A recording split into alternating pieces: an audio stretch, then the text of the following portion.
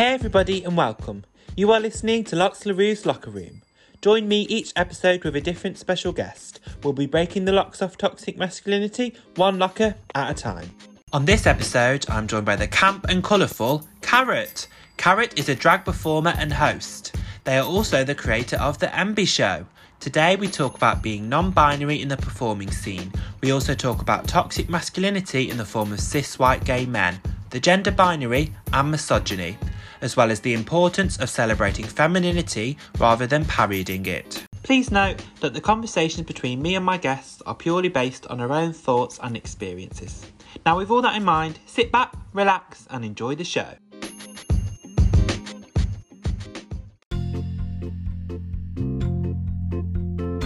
Hello everyone, and just before we start, here is the lesson in Masculinity 101. During the rise of Shakespearean and theatre culture in the 1500s and 1600s, we see the start of what now may be commonly referred to as drag.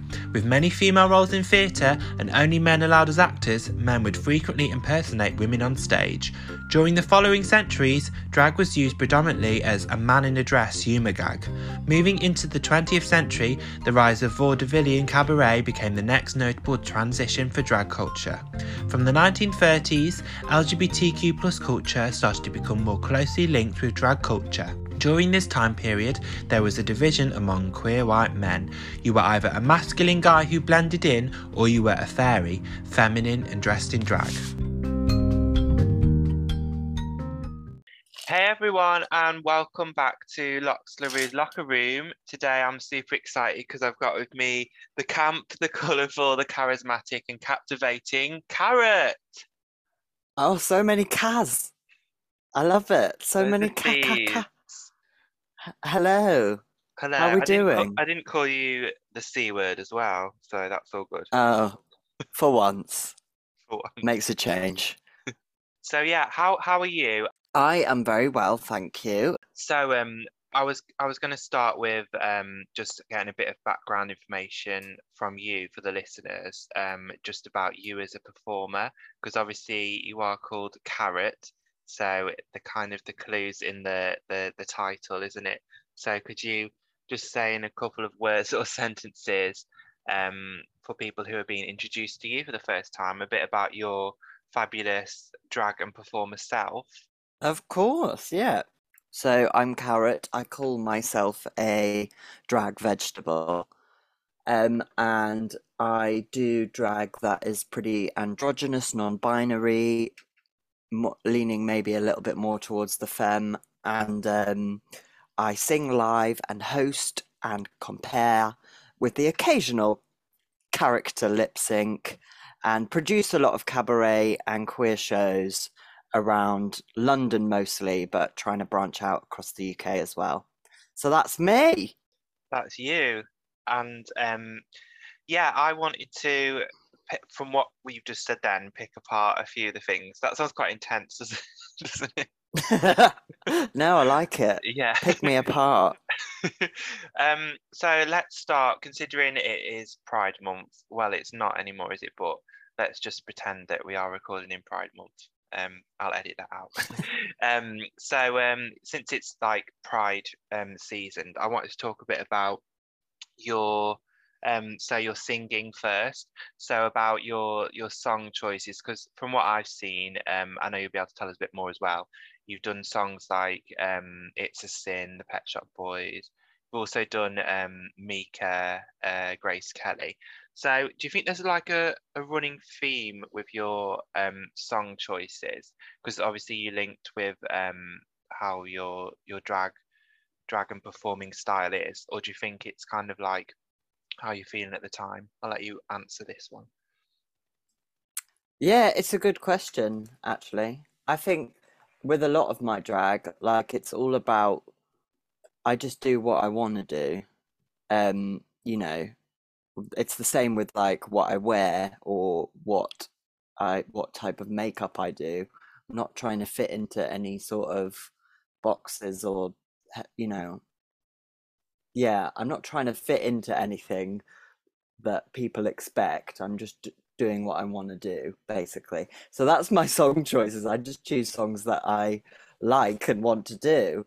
And then obviously when I'm considering doing songs, I'm always thinking about like I obviously would prefer to do songs by queer people or that feature queer themes. Um, and then obviously stay away from songs that are maybe not for a person like me to perform. Yeah, because you've got some cracking vocals which I've heard in person and also um on Instagram a lot. You do recordings as well, don't you? And you obviously play the piano, is that right? I do, yes, sort of. I do. Oh, I'm not very good at it. I taught myself when as a teenager, and I still do it now and then. no, I think it's wicked. So with in terms of like crowd response then, I know you said you performed in like queer spaces and Pride, but as we all know at Pride we can get lots of straights there as well. So how Hmm. would you say whether it's hosting or with singing like with song choices, how would you say that's gone down? If we're sort of looking at the angle more so from like I guess the straight and stuff, or you found it's mainly been received well, or you felt comfortable performing, if that makes sense. Yeah, I think that when people see me, they are well. I don't think this. I didn't think this. From what people have told me, what they when they see me, they don't know what to expect, or they don't expect it to be good. I always have people coming up to me after shows being like, "Oh my God, you can actually do this. You're actually good. Oh my God, you can actually sing. Wow." I'm like, "Yes, that's why I'm doing this as my job." It's really annoying. But also, you know, I in some ways I don't blame them for it because it's the industry, the society that we're in. Um, Platforms a certain type of drag in the mainstream, and people don't expect to see anything different. So obviously they're going to be surprised when they do. And but I just feel like it's important to tailor what you do to whatever crowd you're in front of and what you're going to do to whatever crowd you're going to be performing to. So if I'm doing Essex Pride, for example, I'm probably not going to do like a really intense political number about being non-binary. I'm probably going to do the Pet Shop Boys and like a camp reveal. Does it make it any less political? Not in my opinion, no. You have to just tailor it to the crowd and what's going to get the response, the same response almost out of that crowd as it would, a queerer number from a queer crowd. Does that make sense? Yeah, that's really useful to know actually, and actually, yeah, I agree. And do you know when you said about the responses then that you got, was that like from a mixture of people like queer and straight people? I know you can't always assume, but or is it just like from diff specific sort of audience, or just like everyone, people in general? It's from, I mean, usually in my experience, not to generalize, but gay men Oh, and okay. uh, and then just like yeah, straight people who are like seeing drag for the first time in real life, and then like, oh, so it's not like that stupid TV show. Oh, yeah, that should not be named. Yeah. Yeah. Censored. Yeah, so maybe yeah, people's sort of perceptions are from that, and also with the gay men, that's slightly a bit more interesting in the sense that obviously you wouldn't, because a lot of the time when I've been speaking to my straight friends, I've said, oh, there can be like issues and problems like within the queer community as well, and obviously the straights are like, oh, really? You wouldn't think that, and it's like yeah, there is.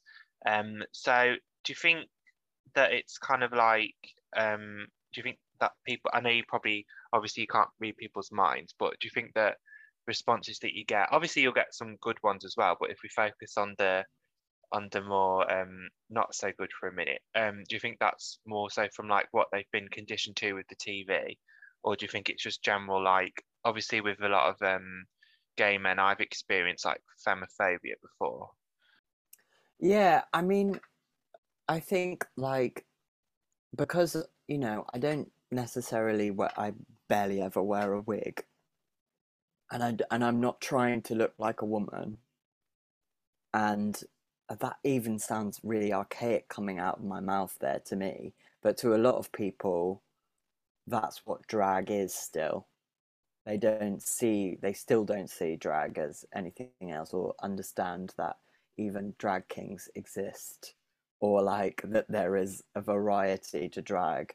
They still see it as a man in a dress. Um, this binary, which we just need to break out of, I think, in drag and out of drag. Um, that's just such a old way of looking at it, and it doesn't fit anymore. It doesn't work anymore. It used to be funny. It used to work, and that's fine. And that doesn't mean that we can't respect that and be happy that that existed and exists.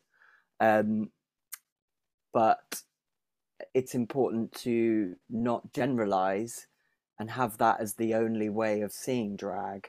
And I think, you know, gay men, a lot of this is the problem in drag and the queer community in general, is that queer spaces are revolved around mostly cis gay men, and then within that, mostly white.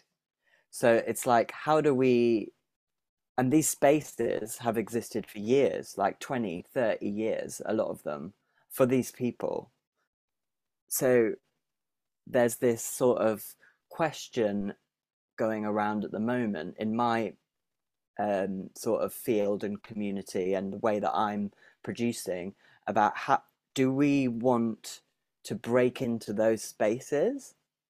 And I trying to say that in the least like confrontational way possible. But is it like we're trying to expose those people to like different types of drag and get them to understand it, or are we better off trying to make more spaces elsewhere and just leaving them to have what they've got?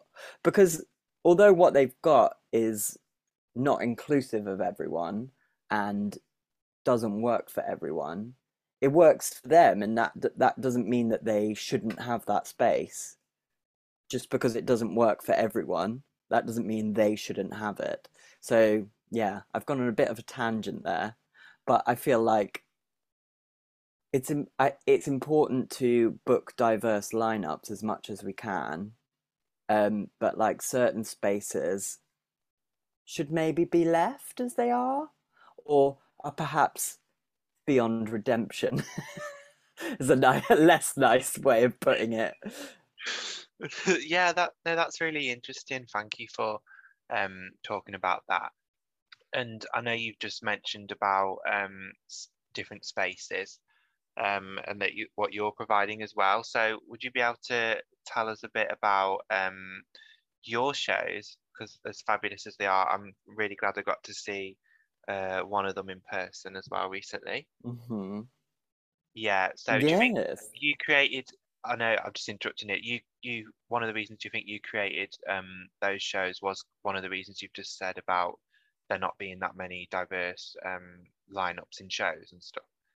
Yeah, I think like there there have been like all non there's been a non-binary show that existed before I created this one, but there hasn't really been anything else like that. And I always think like it blows my mind if you can have like a million fucking white drag queen shows across London every night, and they all sell tickets, and all the gays come along, then why can't you have more than one bloody drag king night or like alternative drag night at a time? It's like people need to just expand what they're going to see. But yeah, so I created the Envy Show, which was I saw as a space for performers who don't necessarily fit into what people's normal understanding of what drag is can go.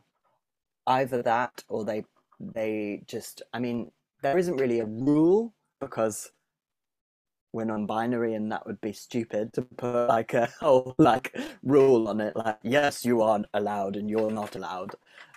But we kind of just created it as a space to platform voices that need platforming who do not conform to the binary of gender, whether that's through their performance or through in their life. So that's why we created the Envy Show.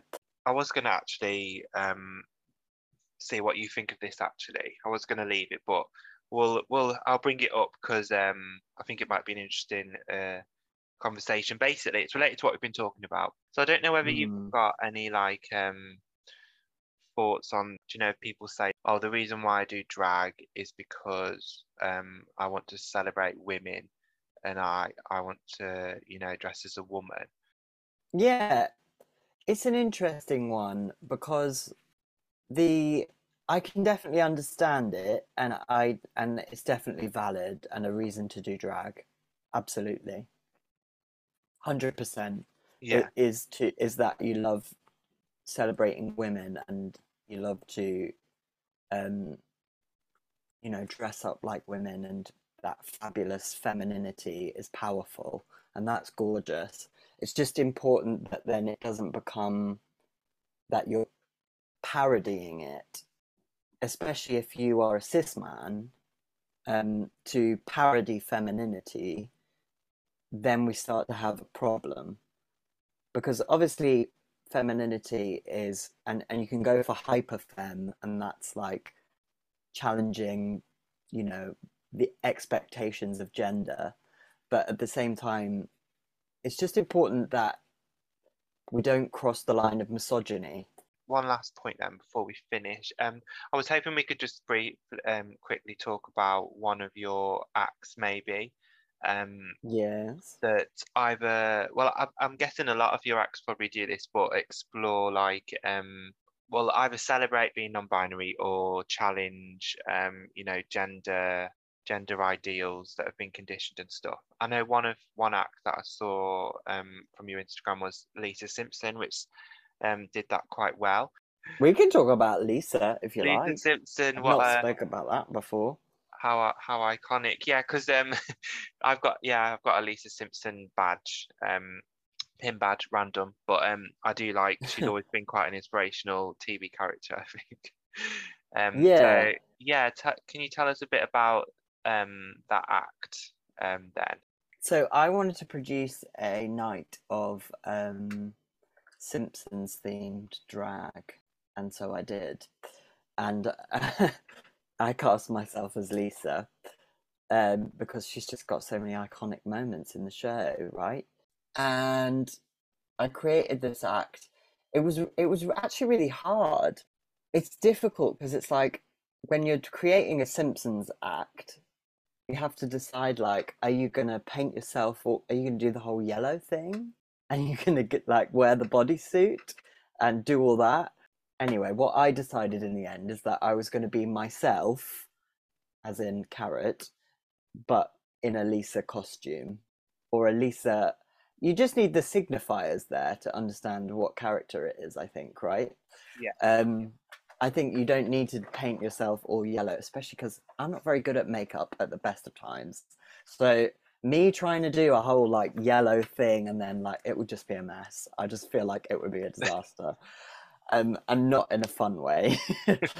So yeah, when I was creating the act, I was trying to think of a way to do it. The thing is, when you're doing a TV character, you want to try and you either are like going to tell a big story from their whole career, or you're going to pick out a song and then put quotes in it, or you're going to tell a small story.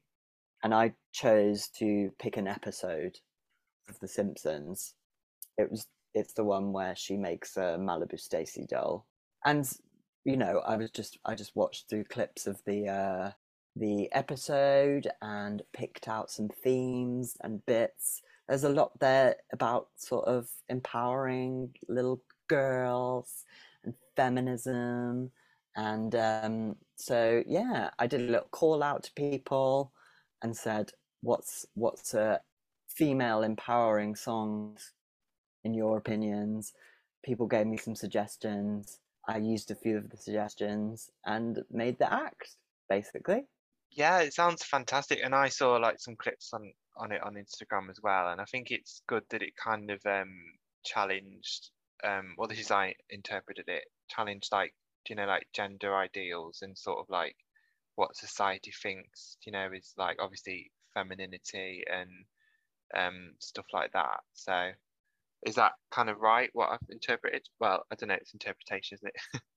Yeah, Yeah. no, definitely. I mean, I just wanted to make a tribute to the character and to do it justice for the fans that of The Simpsons that would be coming to see the show.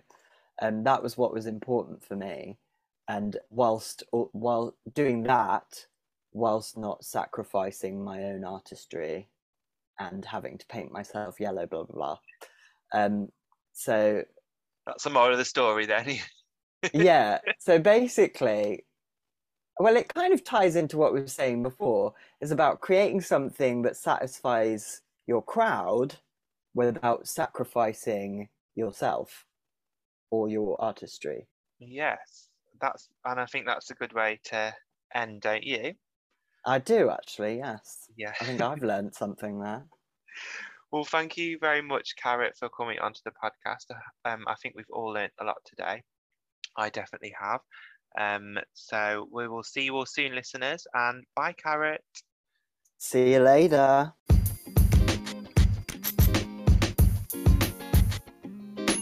I would like to thank Carrot for coming onto my podcast today. If you want to catch more of Carrot, then check out their Instagram handle in the episode description. If you do feel like leaving a review, please do so. Thank you for listening to Loxlaroo's Locker Room. And make sure to follow me on Instagram at Loxlaroo. Bye! Okay, so let's go. Recording in progress. Did you hear that as well? Oh my god. Yes, I got it. It's a bit weird, wasn't it? But yeah.